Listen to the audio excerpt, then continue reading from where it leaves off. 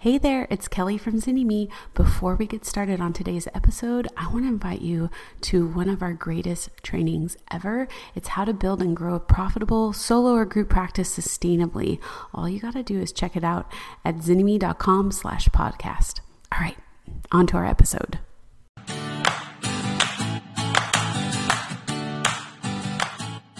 Hey everybody, welcome to the Starting a Counseling Practice podcast, where we connect clinicians from all over the world with amazing stories of how people have started counseling practices, how they go and support therapists who are starting counseling practices, so that we can all come together and serve our communities with energy and intention and give people great outcomes, even in the midst of the world. And I'm delighted today to have John Clark here to share some of his story.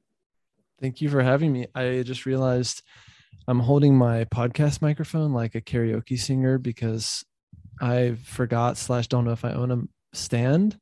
So if you have a visual version of this, then that's my vibe right now is and karaoke. This will be shared as a vlog. Perfect. Yes, it's going to be so good. You know what? Maybe if we start really going, I'll pick up mine. Yes, and there you we'll go. Just a duet. Go with it. Yeah. And I got a good karaoke. Yeah, you really top do. knot going on. It's the end of the day. It's a natural next step for your day. Right. Okay. So this is a total sidetrack, but I think some people enjoy it. Feel free to review it if you hate it. There's only a few places in this town since I moved here 7 years ago that I've done karaoke. And one of them is a dive bar that happens to be catty corner to our offices and it was 7 years ago that I went there. It has been the place. Perfect. It's called Larry's Beach Club. It is anything but you would think of as a beach club, whatever visual you have of how nice a beach club. No, there's a smell. Dark and moist. Yeah. Oh, it's like moist and dry and sandy, but not in a good way. Yeah. All the things. So with that. Yeah, there's a lot of spillage that happens in karaoke. The last thing I'll say is karaoke is really fun until someone who actually knows what they're doing gets up there and ruins it for everyone, which there's always that person who just absolutely crushes it. And you're sitting there like, well, I'm definitely not going now that you are have an actual voice from above and you're incredible. And it's why I don't go karaokeing with Kelly. Yeah. Yeah, true. She'll nail it. She really will. But she's so, it's hard to get her to sing, which is absolutely insane, but she has a gorgeous voice and it's an actual trained singer. Yeah. But that's someone you want on your team. If it was a team sport, I would want Kelly on my karaoke team, but I would too. It's not everything in life's a competition. That's something I'm working on. Are you sure, John? I said I'm working on it. I didn't say I'm there yet. Oh my God. Awesome. Okay. So I always like to start with this question to orient everybody, which is kind of a fun question. Sometimes more applicable than not. Why did you decide to become a therapist in 1 minute or less? Pop quiz. My story is not very original in that I had a really tough time as a teenager, and a therapist saved my life really. And I thought he has the coolest job in the world. And so from a very young age, I was dead set on this path of becoming a therapist. This was like my version of becoming a firefighter or a helicopter pilot of the other boys in my class. And I just never wavered from it, just became pretty obsessed and kept on that path since. And then teaching therapist, coaching therapist has just always been an extension of that helper role in life. So I'm lucky that I can kind of still do both. Yeah. Did you do like the peer counseling in high school? 100%. Yeah. Same. I got nominated right away for multiple years in a row. And also when they would send new kids to the school, I was their buddy. They're nominated nice boy to, just invite them to the lunch table, which I would have done anyway, but I was more legit in that I had a badge or a t-shirt that said, that I'm the liaison for new anxious kids. And now I'm the liaison for anxious adults. An which anxious is actually pretty therapist. catchy. Yeah, an anxious therapist, which is I'm gonna write that down for some branding later. Not that that's what this is about, but No, not at all. So you knew you wanted to from the beginning. Was it like after you graduated high school, was it a straight shot through college to licensure, or did it take a wavering path? it was a straight shot. I was and am an ADHD kid, and psychology was also the first thing I was good at, quote unquote, and that it started to click with me when I took it in high school. And I graduated high school with like a 2.6. I did really poorly, really struggled with how to learn. And again, needed a lot of counseling just to get through those teen years.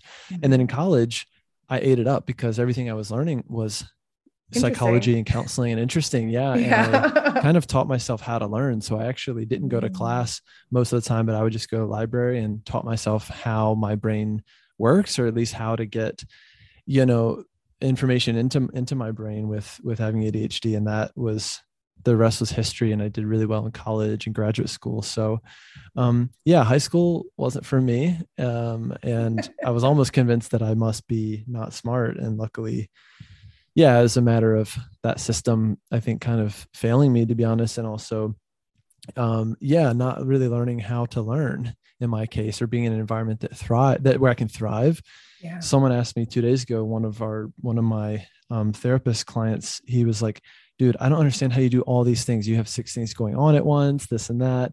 And I have created that kind of intentionally, because if I don't have 6 or 7 things, then I'm not stimulated, right? And I get lost and bored and whatever. And part of that's kind of an ADHD thing of learning how to embrace your traits and your tendencies versus working against them. So that's only taken me a lifetime to figure out. So I'm same, except, oddly enough. So when I was in high school, because if I could kind of remember enough to just kind of do the thing and didn't have to really work that hard in that way. But when it came to college, I always felt such guilt that I couldn't like sit in the class. I couldn't just sit and attend. And that like I just didn't go. And people were like, well, didn't you, why didn't you read all the books or do all the things? And it was like, no, I just need to know and understand the concept of it. And then like other things flow.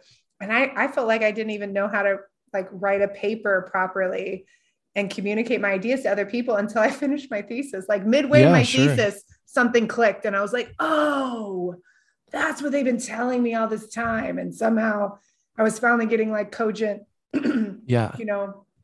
things out, but it takes a lot of time. It takes a lot of energy. Yeah. And if a lot of traditional education is designed around teaching young people to retain information and then regurgitate it, 7 hours later or 2 weeks later, some kids do really well at that. Like my friend Kenny Horan, who just thrived and never studied, right? Was really good at that, using that part of his brain or whatever. A good test taker, as they say. And in my case, that wasn't the case. But when you take something in, it's in. It's forever. In, yeah, exactly. Or just learning to think critically, or like solve problems, or be creative, or like even in business, not knowing how to do something, but being open to learning by trying it and playing around is a way more naturalistic method of learning for me. And I think probably for a lot of therapists too, if you see it as such, if you see it as, oh, these are interesting business lessons I'm learning along the way. Whereas I see a lot of others resisting that. And every time something goes wrong, it's like, oh, stupid, I should have known better. I should have prevented this. Maybe private practice isn't for me. You see that if you don't have that mindset of this is all interesting and I'm learning and this kind of is my education, it can feel painful and expensive, but so can an MBA, I guess. Well, and I think that's the piece is like, this theme has been coming up a lot in terms of, we expect that somehow we go to this school that teaches us nothing about running a business. And then we go and do internships and practicums at places that are not run anything like a business. Yep. And where we think of them as like these, like, oh, this is this nonprofit doing this amazing sliding scale stuff and they have no money and look at all the good they do. And then somehow we miss the part that they had millions of dollars of grants that were like actually fueling all of this. And so then we take this idealistic, unrealistic space into our own businesses and we're like, okay, I'm going to do what the nonprofit couldn't. Yeah. Because I'm going to have all this money, not realizing like, oh, I have like a smidgen of the budget that this nonprofit had. And I'm trying to replicate or expand services that they couldn't do with millions of dollars. Like, it's interesting, right? Because most therapists, in my opinion, start a practice without cash up front or a lump sum of money or a business loan. Every now and then they do, in the rare case, and the therapists that I've helped, someone came to me the other day and said, I need your help. I've got 10 grand to start a practice. What do I do with it? I had another therapist that said, I have a family member who left me, who gave me exactly 100 grand to start a practice. What would you do with it? Right. And I said, give me half, obviously, and spend the other half at a website company that I'll get an affiliate for. No, I'm kidding. People don't know me. I'm not that evil. But it was an interesting question, right? Of like, given that most people don't have that lump sum of cash to start out with, how do you start piecing it together? And what are the right things to spend money on? Not to mention, like, thinking about your own money story and money hangups and everything to begin with is a huge part of becoming a business owner too, because you're going to be handling quite a bit of money along the way, regardless of the size of your practice. So you have to face that stuff one way or another. But there is so much to unpack there. And I think it's an interesting piece too, because so many therapists, like I was definitely a bootstrapper, for sure. But we will like nickel and dime ourselves. In terms of time, we will spend all of this like time, like I need to save $5 a month. And you're like, you're not saving $5 a month. You're wasting 10 hours a month. Like, what are you doing? And I think at the same time, there's this, it's either that, we're either this like miserly, we're making ourselves crazy over little nickels and dimes, or this throwing money at it. Right. Like we both know that person with $100,000 could go and spend it in a month or two easily. And not have a full practice. 100%.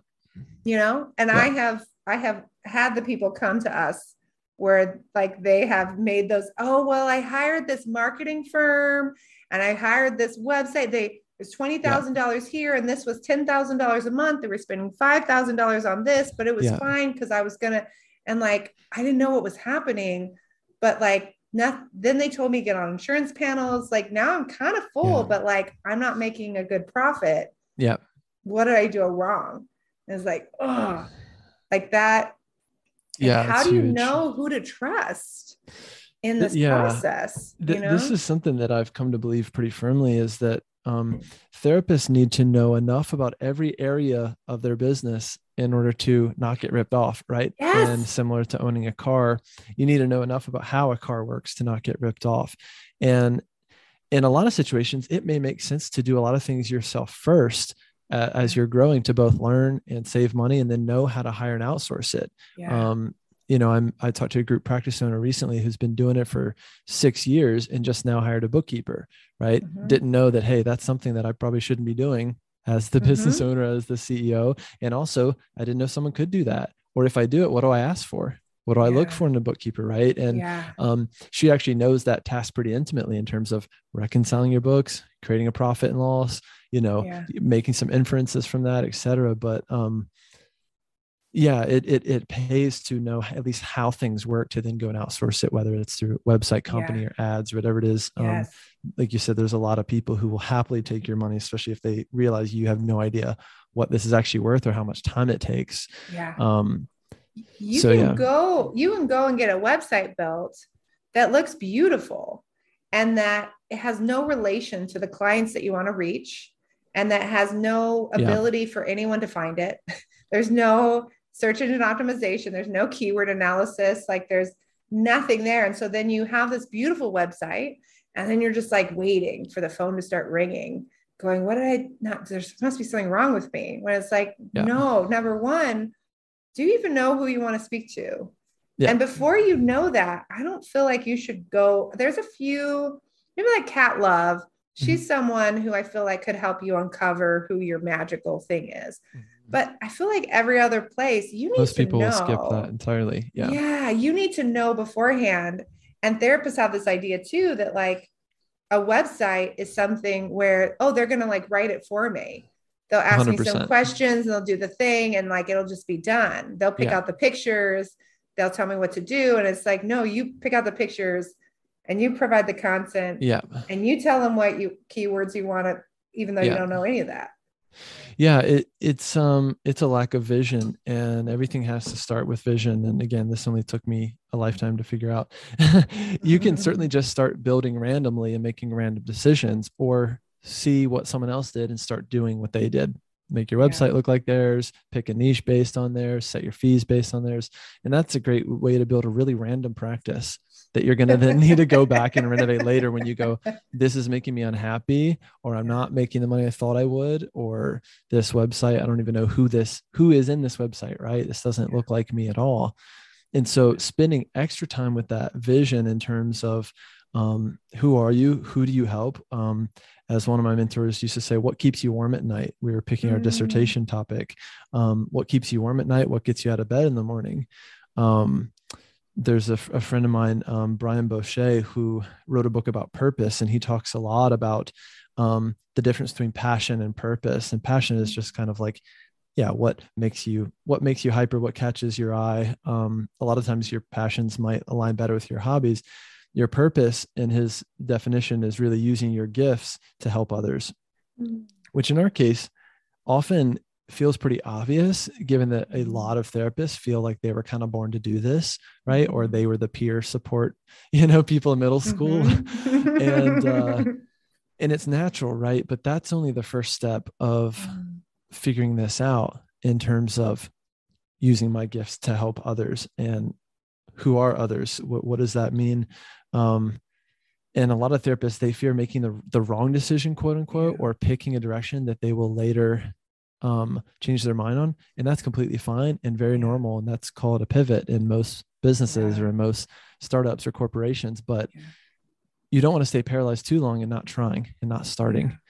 And I think there's a lot of things that you only you only know by starting. You only know 100%. By kind of like going down the path. And I think about trail running, right? Like all trails, I have a little app that'll tell me how high something goes and where to do the thing. But like, that's not always the case with our practice. Like sometimes we don't have that. Yeah. Sometimes they can join your program or our business school or something like that and kind of helps a little bit, but realistically, you're still the person going up the hill. Yeah.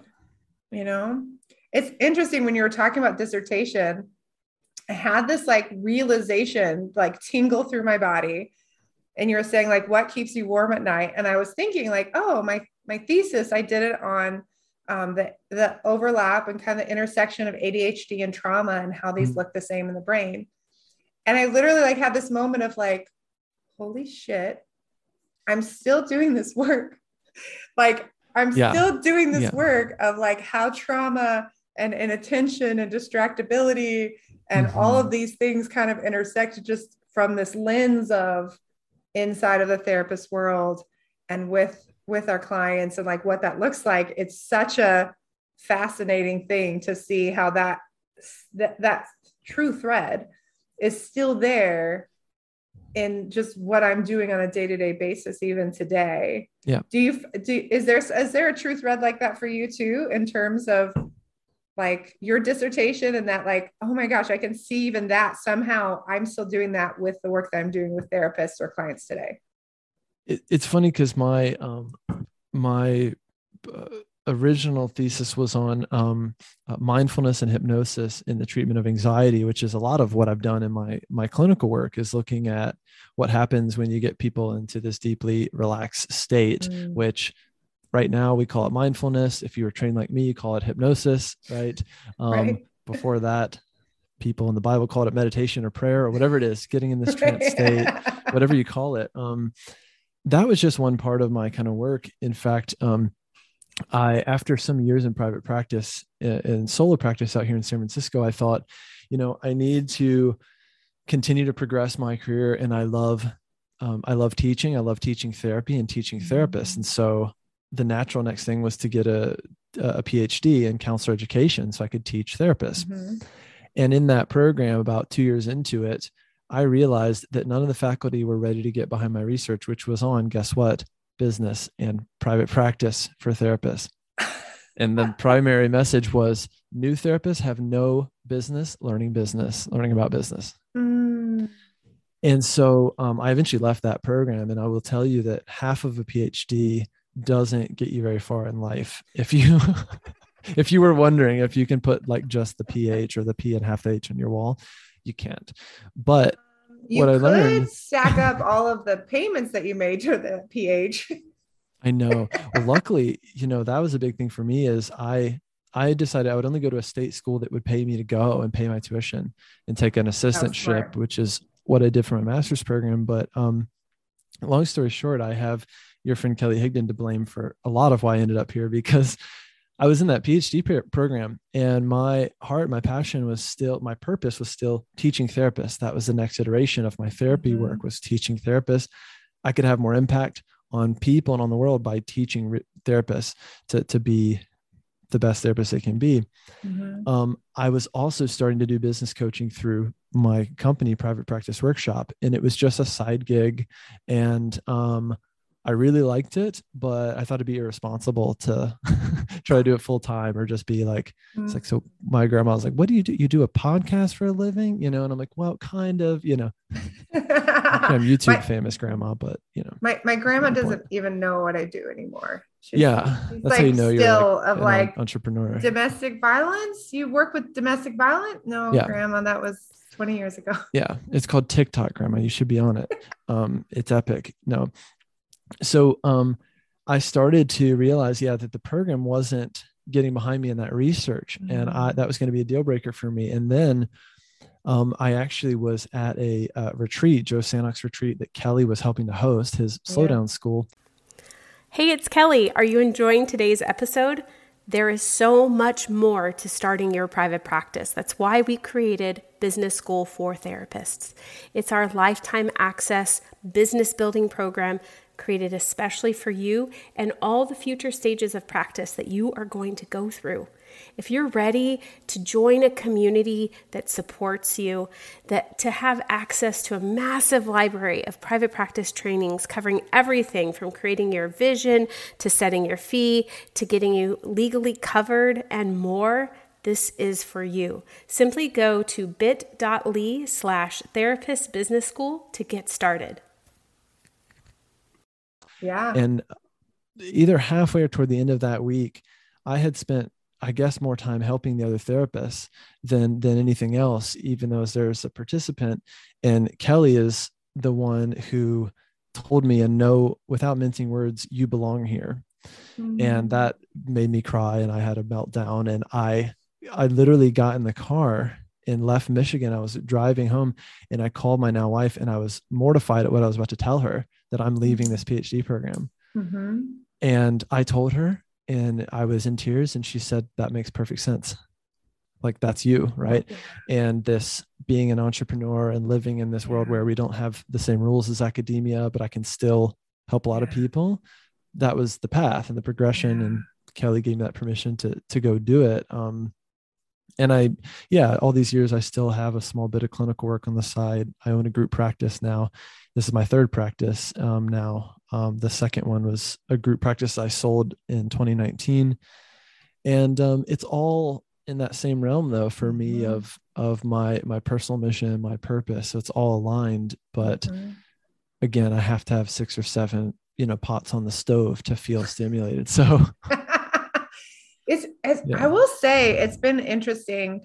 My ex-husband, when it was always really busy, and we had this ongoing joke like, oh, well, as soon as I finish grad school, as soon as I finish my hours, as soon as I get licensed, I know that trap. As soon as whatever. And like after a while, it was like, as soon as I finish this, there'll just be something else. And that's only a real trap. Yeah. It's, and so we would laugh about it, but it's only been the last couple of years that I'm actually finding, and I still am like, I'm multi-passionate, but my job on my day-to-day and my work with clients and like doing coaching and I can get into their website or their SEO or help them write a letter or deal with mindset stuff. Just the, like, what I do with clients is so varied. I don't need as much stimulation and as many pots on the stove, because I've created a business that kind of just naturally fuels it. And I've worked on some regulation of my nervous system, because some of my ADHD tendencies happen to be trauma fired for me in particular. But it's such a good thing to like know how you work and to know what inspires you, and to know that if I was just sitting doing the same thing day in and day out, and I was just doing this one thing, you know, it's like people ask and say like, oh, so you're like, and so I don't tell people I'm a therapist anymore. I just say I'm a business consultant. Yeah, I made that mistake on an international flight recently. Ma'am, can I move seats? Like, that's exactly how that went. And he said, oh, really? I just left a rehab center and I'm flying back home. And I said, why do I do this to myself? Business consultant all the way. I know there's pros and cons. I know that's whatever, but I'm like, I'm a business consultant, and they'll say like, well, what is your niche? What do you do? And I was like, well, I have a narrow niche, but a wide, like, I just work with this one group, but I do all the things. Yeah. And I was like, that's how my brain works. Like I can hyper focus, but be real broad. Yeah. And that is like my happy place. And I think that's something, going back to this, like, work with therapists and them creating their practice, is like knowing who you are and really listening to your body, listening to what your body says. Like, hey, this doesn't feel good. Like, hey, it's sucking my energy. And then determining, do I just need more information? Like, I don't have the data I need to learn, or do I need more support, or am I doing things out of order? Like, let's explore those feelings instead of just trying to shove them down and just keep moving forward. Well, a lot of us are experts at sacrificing our own needs, because that's how we got here in the first place. And being therapists is being either, you know, the middle child or the helper, or the person that helped mom and dad, you know, calm down after a fight or whatever it is, or you were just a peer mentor in middle school. And so a lot of us are really good at putting our own needs, not second, but third or fourth or fifth or sixth. Or not. Or never, right? Which, if there's any time to do it, it's now, given, you know, what's happening in our world and the tremendous demand and strain on therapists, and what our clients are asking of us these days. So that trap, though, you know, of if only I can get to this point, then I'll slow down. This point, I'll slow down. Or if I make this amount of money, I'll be happy, right? That's the other carrot that's not unique to us as therapists. The other thing is, you know, especially when your money is tied to you seeing another client, even though you told yourself or your partner, whoever, you're not going to see anyone past 7 p.m., that carrot is always there. And that carrot, you know, is always just as tasty. I just had a friend who went through a big personal milestone of buying a house. And they said, well, I'm actually really freaking out about it now. So what am I going to do? I'm going to take on a whole bunch more clients. And I said, even though you've been telling me, dude, for the last year that you're going to cut your clients in half and see less, right? And spend more time with your wife, your kid, and all this. And it's like, yeah, but it'll just be temporary. No. And I said, call Miranda, call Kelly. They're gonna make you cry and teach you something and be like, you're right. I gotta up my fees. I'm seeing too many people, you know. I think, but it was that eternal carrot. But I think that's the piece too, is that we look at something and say, and we have a realization that something needs to change. Whether that's because our kids came to homeschool, we had a child, we buy a house, we finally sit down with a financial planner and realize things are not good, whatever the scenario is. And then we, instead of putting everything on the table and say, okay, something needs to change and here are my options. It's okay, something needs to change, but I can't say no to any clients. I can't raise my fees. Can't let anyone down. I can't drop any insurance plans. Right. And you know, all the things. So what's left? I have less sleep, or I somehow I make this yoga or whatever I was doing. I never went. What are you talking about? I take that off as that future aspirational thing. And then like, I I just start listening to podcasts going, okay, I just need this magical course that's going to be $1 million course. And then I start fantasizing about something to help me escape, or that's going to like rescue me. It's a silver bullet. Mm-hmm. Yeah. And how often does that happen? Like so infrequently. And the burnout right now is crazy. Yeah, I think most of us, there's something we're not being fully honest with ourselves about, right? And having people to call you out on that, or in some cases give you permission. I tell my clients all the time, if you're waiting around for permission to raise your fee or see less people or start that, new thing you wanted to start, this is your permission. I'm literally telling you, this is your permission to go do it, and to not give a what about what people think or what other therapists think. And sometimes that's all they need to go, really, oh, you're right, you're right, I can do that, and I will. Well, and here's the weird thing is that like we have this just messed up system where if you like, when we started talking about burnout, we did a burnout training in December, right?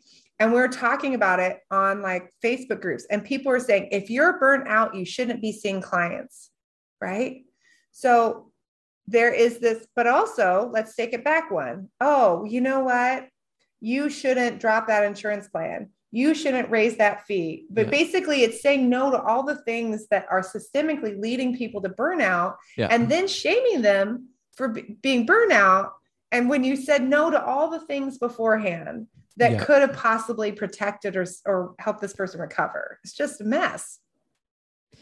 Yeah. I mean, I think so much of my work and mission is also around, not only reducing stigma around receiving mental health, but promoting the position and the value of our industry in society. And one way that we prevent that is we keep ourselves stuck, and we judge each other, and we shame each other, and you shame the therapist that's got the higher fees or is taking more time off, or you only see how many people per week. Oh gosh. So you're not really a therapist, or you're whatever. It can be very toxic, for lack of a better word. And most of the time what I find is that therapist businesses are built on absolute randomness in the first place. So when you sit down and go, well, but I John, I'm thinking that I need to change how much I pay my therapist in my group practice because I just heard that someone else is paying more. It's like, well, good for, and I don't know how they're able to pay 60% per session, this and that. I'm freaking out. Can we look at it? And it's like, dude, they probably based it on absolute randomness or nothing. Or even if they are doing it and profitable and this and that, who cares, right? Like, go back to your vision, go back to your plan, implement that plan, pick a couple people who can help you make decisions along the way, and let the rest be noise, and just focus on serving people. The numbers don't lie. And I love taking therapists back to the numbers. Like we do that in business school all the time, where it's like, we have this crazy piece of software that people put the information in, and we're like, okay, take that information from the other person. They're like, I would be paying the people to work if I was to do this. I'm like, it doesn't matter, because sometimes those other people have made those decisions. Often they don't even know that they're not profitable. They just look at, I have a 7-figure practice, or I have a $500,000 practice. The group practice groups that I'm in, where there's someone going, well, you know how it is. I'm working 70 hours a week and I make barely any profit. Way less than they ever made as a solo practitioner. Look at this. I made 7 figures. No, you didn't. Yeah, you generated 7 figures and you made 2K. No, it's huge. And then we get into this, backtracking of, oh my gosh, because I designed my business so randomly or without numbers or a plan or guidance, I've got to now backtrack and let people go or change the fee structure, whatever it is, I had a therapist. Therapists will how many therapists do you know that they are more willing to close the business down than make the change because they're so ashamed and embarrassed? They'll either do that or they'll start seeing 30 clients a week again. They're pulling in all their own profit for the practice and they're just flat on their 7 clinicians. So group practice only works with some volume, and most people don't realize that either. And it's also not an acceptable passive income stream. There's just so many reasons to not do it. And there are good reasons to do it if it's all very intentional. I'm agnostic to everything. I just try to have our therapists that work with us. You have to sell me on why you're doing something. So if you say, I want to make $300,000 a year, that number is irrelevant to me. Why that number? Yeah. Most of the time, oh, it sounds good. It sounds like a lot or whatever. Mm-hmm. It's like, you might need a lot less than you think, and you can generate 150K in 20 hours a week if you just do this, or see these clients, or adjust this fee, and you're closer than you think. Or you sit down with your family and actually make a plan on your business and your life and your finances, and sit down with a financial planner and just be intentional about all of it. It's going to be a much better business for you, both now and long term, if you have intention with all of that, and just slow down and make decisions slowly. Because a lot of times, it's harder to go backwards. In that case, we had a group practice owner in one of our groups, our Business Made Human group, come the other week, and she said, "Guys, I have terrible news. She said, "I work with these accountants. It's the Green Oaks accounting people." And I'm saying that because I think they're doing really good work for therapists right now. This is not a affiliate plug. Yeah. But, they help therapists drill down to the numbers, and they're not emotional about it because it's not their business. It's not their baby. Correct. And she said, these Green Oaks people, they started with me and they sat me down and they said, "You're losing money on all of your part-time employees, all of them." And I said, "That's great news. That's great, because now and you can do something about it, and you have the facts." And she was like, "What? Why is that good news? Right? This is terrible. And I have to tell these people and call them." Like, "No, this is so good that you know this now before you double in size." Right. This is so good that you know this and have facts to back it up, and aren't just guessing that they're seeing clients and they each have 10. So it's probably fine. So it was like, I was like, this is great that you have this information now. I think that's the piece, like have therapists learning how to run those numbers and to do those projections beforehand too. Yeah. Because our clients all the time, they'll go in and say, I really can't. They have to see this video. It doesn't make sense. Or here are the different pieces. And they'll be like, they kind of come back even from the projections. "This is terrible news. What I thought was going to work isn't going to work." We're like, it's good. Yeah. Because now you don't even have to hire those people, backtrack. You can just now re-explore. So let's talk about, as we because we could talk all day. Clearly. Yeah, clearly. I know we could go to karaoke if I lived in your town. Go to Jim's or whatever. We will not. Larry's Beach Club. It's right there. We will take Kelly with a muzzle. Past it. Yeah. And she will not be able to do that. That'll be fun. Perfect. What would be, and I know we sort of touched on this idea of burnout in this kind of like weird sort of way of just like what we see therapists in pain and struggling. Yeah. What would be your biggest piece of advice to a therapist that feels like lost or like they're struggling right now out in the world that's listening to this? It would just be that you probably have to do less than you think to get what you need. Mm-hmm. And I have these reminders in my own document that I look at every single morning, and they're basically affirmations, and they say cheesy things. They're cheesy to me. Like, "I'm doing enough to help enough people, and I have all that I need." Right. Or, "I'm doing these things to make this amount of money so that I can go do these things." Right. And spend time with my daughter and surf and practice music and whatever it is. So those are the things that help protect me from burning out completely. It doesn't mean I don't experience burnout and symptoms and phases where I'm like, wow, I'm very tired all the time right now. Yeah. So I think for therapists, the demand isn't going anywhere. In fact, the numbers would say, and Google searches would say, demand for therapists is at an all-time high, and that's not going away anytime soon. This is the tip of the iceberg. There's going to be a huge supply and demand issue in our industry in the coming years because not enough therapists are graduating. So you have to design your business better, protect your time, raise your fees. And you have to also get creative, look at different ways of better leveraging your time, whether that's going from one-to-one to one to a group. Maybe group therapy is a great way to keep helping people, but make a lot more per hour, or potentially putting, what really well into a product that can still help people. Like I have a client who has an extremely effective way of treating selective mutism, right? And helping parents through it. So perfect kind of idea for something like a course, a book, a membership site, whatever it is. I just want therapists to be creative and keep thinking about how I can take some of my expertise and better leverage it to both help more people and probably make more money if it's done right. Yeah. I think that's the piece too. Like, even like there's been some fear, there was some talk before the pandemic happened, there was talk about recession stuff. Yeah. And so I was researching it beforehand, and mental health, great during recession. Like, there was these people talking about the GFE. They're like, the GFE is going to kill private practice. I'm like, mental health and alcohol. Like, it's not, like, none of this is going to kill mental health. Like, we are really necessary, but there's these messages out there that people are perpetuating. And I actually saw like a private practice coach kind of like perpetuating one of them. And I was like, wait, what? No, we're good. We're good. Yeah. So I love that. So tell people a little bit more about how they can work with you, John. Yeah, we have a weekly mastermind program. It's called Business Made Human. It's about designing a purpose-driven practice. It's based on your personal purpose, your values, your lifestyle. We also get into the nuts and bolts of actually how to build the business. And I have a whole curriculum that teaches you the nuts and bolts.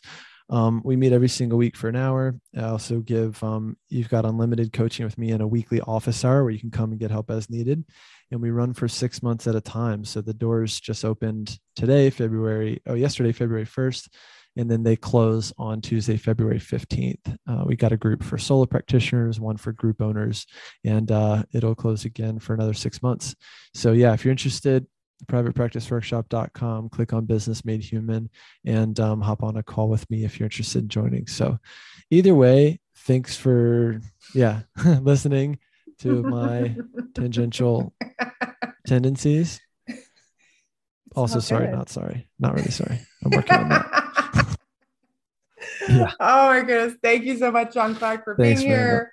And for those of you who are listening, if you found value today, go and check out John Clark. Did you share your web address actually? I mean, we'll put it in the show notes too. Yeah, privatepracticeworkshop.com should have everything you need. Yeah. There you go. Awesome.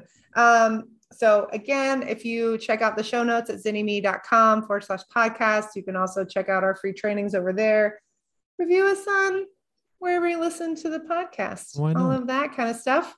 And know that we are here to support you. You are needed. You are valuable out in the world. Don't give up. Don't let anyone else tell you that you can't do this and that you don't matter, because you do. You matter like hell.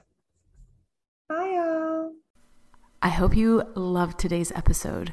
If you're a therapist who's tired of those long hours, low pay, and constantly battling burnout, don't forget our free video training designed just for you on how to build and grow a sustainable, profitable solo or group practice.